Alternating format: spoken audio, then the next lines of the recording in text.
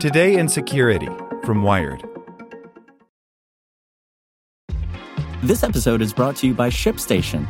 You know, some things take a lot of work, like sending little robots to far-off distant planets. And just as that's challenging, so too is running a successful e-commerce business, especially when there's so much to do. So I want to introduce you all to ShipStation. Now, I love using ShipStation because of its easy-to-use dashboard, which makes managing orders and printing labels a breeze and super smooth. Oh, and the customer service is just out of this world. It's exactly what you need to help grow your business. Sign up for your free 60-day trial at shipstation.com/technews. That's shipstation.com/technews. As a longtime foreign correspondent, I've worked in lots of places, but nowhere as important to the world as China. I'm Jane Perlez, former Beijing bureau chief for the New York Times. Join me on my new podcast, Face Off, U.S. versus China, where I'll take you behind the scenes in the tumultuous U.S.-China relationship. Find Face Off wherever you get your podcasts. Welcome to the spoken edition of Wired. Today's edition is brought to you by TD Ameritrade, who's reinventing how you invest. Whether you want to place a trade on Facebook Messenger or get market news from your smart speaker, TD Ameritrade's technology is designed to bring the market to you. See what's new at tdameritrade.com/innovation. The Threat That the U.S. Can't Ignore. Itself, by Lily Hay Newman. At its annual Worldwide Threat Assessment hearing on Tuesday, top national security officials gave the Senate Intelligence Committee a rundown from top intelligence officials of the dangers the United States will face in 2019 and beyond. The adversaries were familiar, with China, Russia, North Korea, and Iran mentioned alongside evolving situations like Brexit and the power struggle in Venezuela. But if any common theme emerged, it's the number of assessments the officials shared that seemed to directly contradict positions touted by the Trump administration.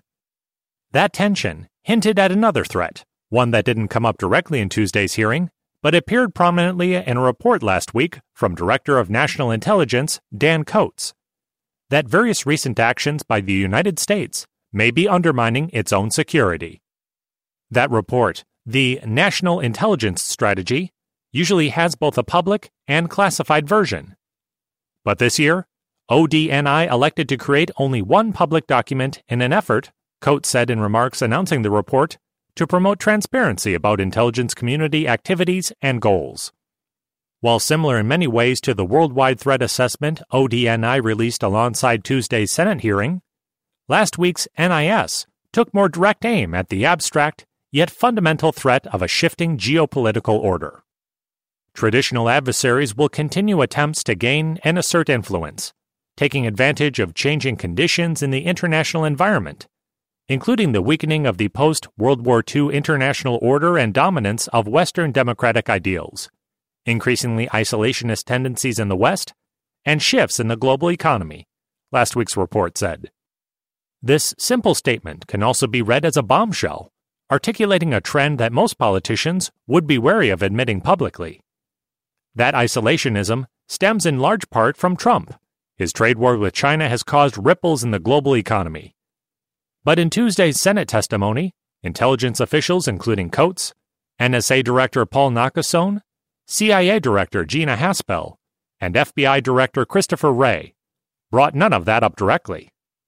The hearing instead focused on questions from senators about anti-terrorism efforts, nuclear proliferation, infrastructure hacking, and foreign intelligence and counterintelligence gathering. The discussion also touched on questions about defending big data and information gathering risks from digital manipulations like deepfakes, compelling videos created by machine learning programs that seem to depict something that didn't actually happen. Trump, meanwhile, has regularly called into question the findings of U.S. intelligence agencies. These differences of opinion were on full display on Tuesday.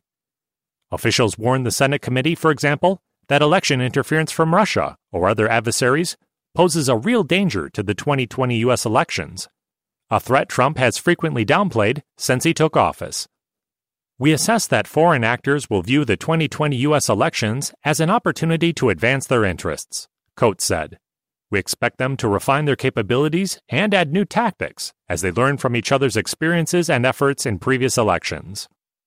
Officials also concluded that North Korea is unlikely to scale down or eliminate its nuclear capabilities, despite Trump's insistence that he is making progress on a disarming agreement. Trump and North Korean leader Kim Jong-un met last summer, and the president tweeted at the time that there is no longer a nuclear threat from North Korea. The administration has organized another summit between the two leaders next month. On the subject of the Iranian nuclear threat, intelligence officials said Tuesday that the country seems to be holding off on weapons development for now, but the officials warned that Iran has made credible threats about abandoning its commitments from the 2015 nuclear deal if it doesn't see the economic benefits promised under the agreement.